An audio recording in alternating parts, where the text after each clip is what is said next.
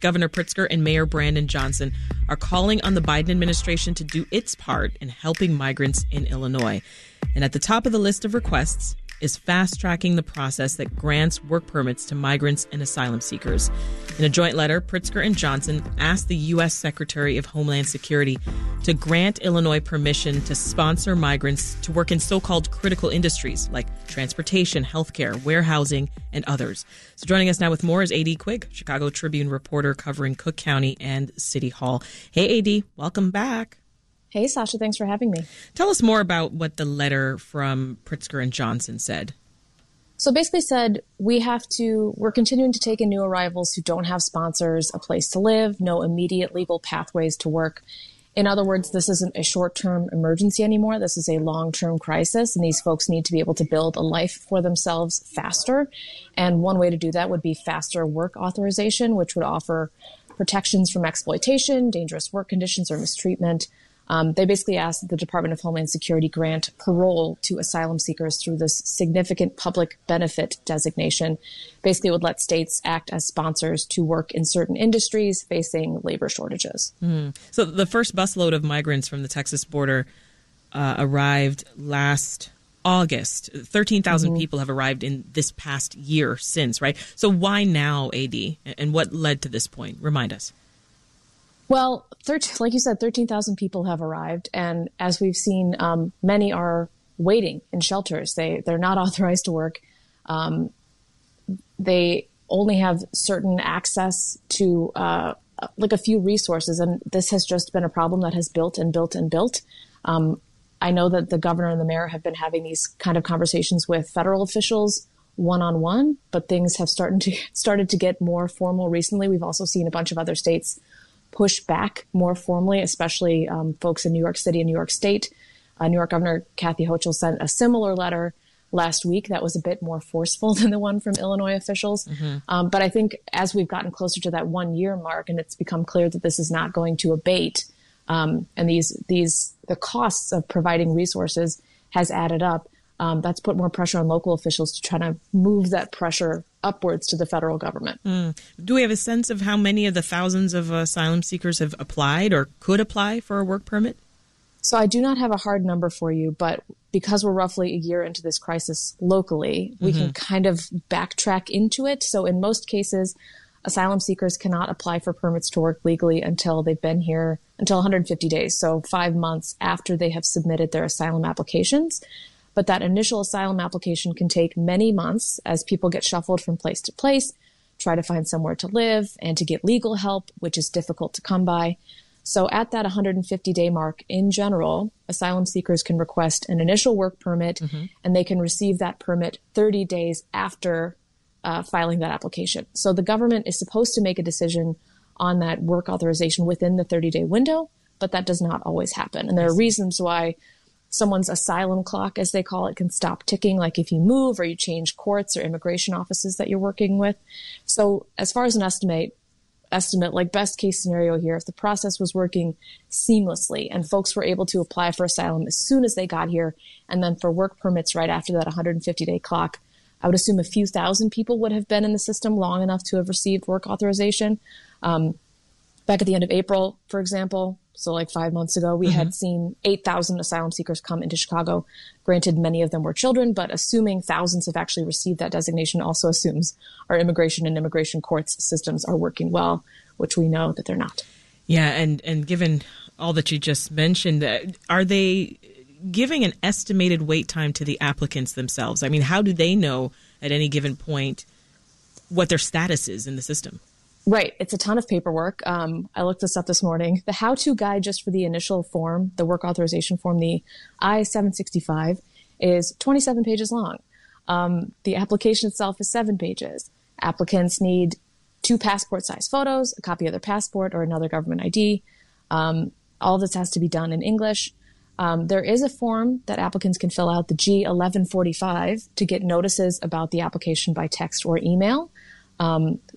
People can also call in to court to check on their asylum clock. And you mentioned the delays. I did check the Customs and Immigration Services website. They do have estimated processing times for that I-765 for first-time applicants that are asylum seekers. They say 80% of cases are completed within 2 months. That's still a month longer than what's supposed to happen. And there is a way to sign in to kind of see your estimated case time online, but that assumes you have internet access. I mean, either way, you're waiting months and possibly years to get this green light to be able to work. And it's a long time for folks to go without any kind of income or a way to pay for food or clothes and take care of their kids, right? As you said, so many children are here. And so that we're clear, while the migrants are waiting for authorization, what exactly is the support and the resources that they typically get in the meantime? Right. So we know the city and county or state are trying to help settle people long-term into housing with rental support. Cook County is providing medical care. There are groups on the ground providing legal assistance and mutual aid, but the volume is much higher than the available resources. So my colleagues at the Tribune have talked to people who are essentially deciding to work under the table to make a little bit of money. But like I mentioned earlier, that can come with a lot of risks, lack of explicit worker protections. And if you're working for someone who's exploiting you in bad faith, they can basically threaten your status and report you to federal authorities. So it's a lot of waiting and relying on the goodness of strangers and the goodness of your government, who has budget problems doing it as is, to help you out while you're here. Yeah. Well, talk more about the kinds of jobs and industries that Pritzker and Johnson are eyeing for migrants that they wrote about in that letter. Right. So they explicitly called out food processing, clean energy, healthcare, including in nursing and dentistry, transportation, warehousing, and more. That story I mentioned that my colleagues did last month, speaking with both asylum seekers who are seeking work and business owners who really need workers.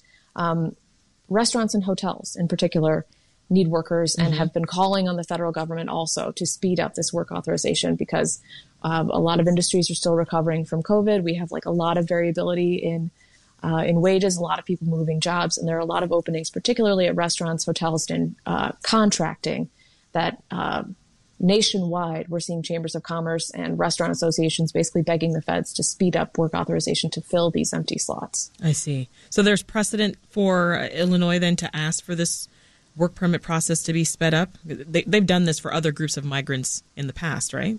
Yes, I'm not sure if this state-sponsored parole system has been done before, but yes, in other situations, they have done similar sped work authorization for Afghan nationals, Cubans, Haitians, Nicaraguans, Venezuelans, that basically shorten up that pathway. The other thing that New York officials have called for is expanding temporary protected status, which can also speed up that process, and they argue can be done by executive order. The Biden administration has said, we can't keep doing this by executive order forever. We need Congress to act on more comprehensive immigration reform to really tackle this. But Lord knows when that will happen. Mm-hmm. This is Reset. I'm Sasha Ann Simons. If you're just tuning in, we're speaking with Chicago Tribune reporter A.D. Quigg about the latest on migrants in Chicago and how city and state officials, they're calling on the federal government to provide more support. So local leaders, AD, they're not just calling for this fast track on worker permits, right? They're also calling for other support from the federal government. Dig into that for us. They want money. Letter notes. Long story short, they want money. The letter notes the city and state have spent and obligated $250 million to asylum seekers who come to Chicago in the past year. And it's a very brief mention, but they say, quote, there is no path to success without significant new federal financial support and immigration policy changes. So leaders here, like I mentioned, have said they've spoken to the White House and the state's congressional delegation repeatedly about this. This letter is just kind of the latest and most formal version of those asks. But yes, money is the big one. And those costs continue racking up. And this is something we'll be looking out for specifically in Mayor Brandon Johnson's budget.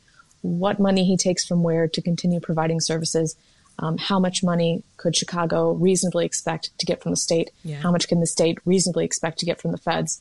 The state did set aside a little over $40 million that would basically be doled out to municipalities. What I'll be watching out for and what Mayor Johnson's Deputy Chief of Staff, Christina Passion-Zayas, said yesterday was that there are applications that are going to the state from municipalities that can kind of ease the burden on Chicago. So maybe some suburban communities setting up shelter space, so it's not all on the city of Chicago to house people.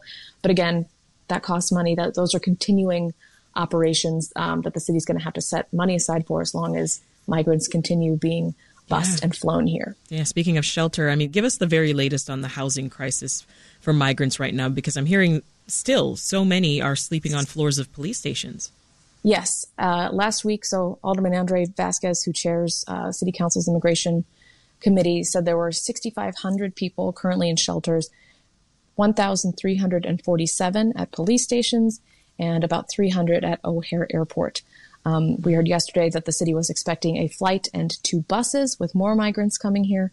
The mayor has said repeatedly, because we've all been pressing him as this 100 days marker came and went, what are your permanent plans besides jobs? Housing is obviously a major concern. The mayor has said repeatedly he's new to this. He inherited a big problem. They've set up 10 new shelters for folks, and they continue to look. His office is working as fast as it can to secure more shelter space. But Black Club's Mick Dumke had asked the mayor specifically during his 100 days interview the other week, what's the plan? What's the actual plan? What's the outline? And he described the mayor as evasive when pressed to explain that plan. And instead of answering directly, he talked about the incredible journey of his first 100 days in office. That said, Alderman, we continue getting reports from here and there about other potential shelter sites.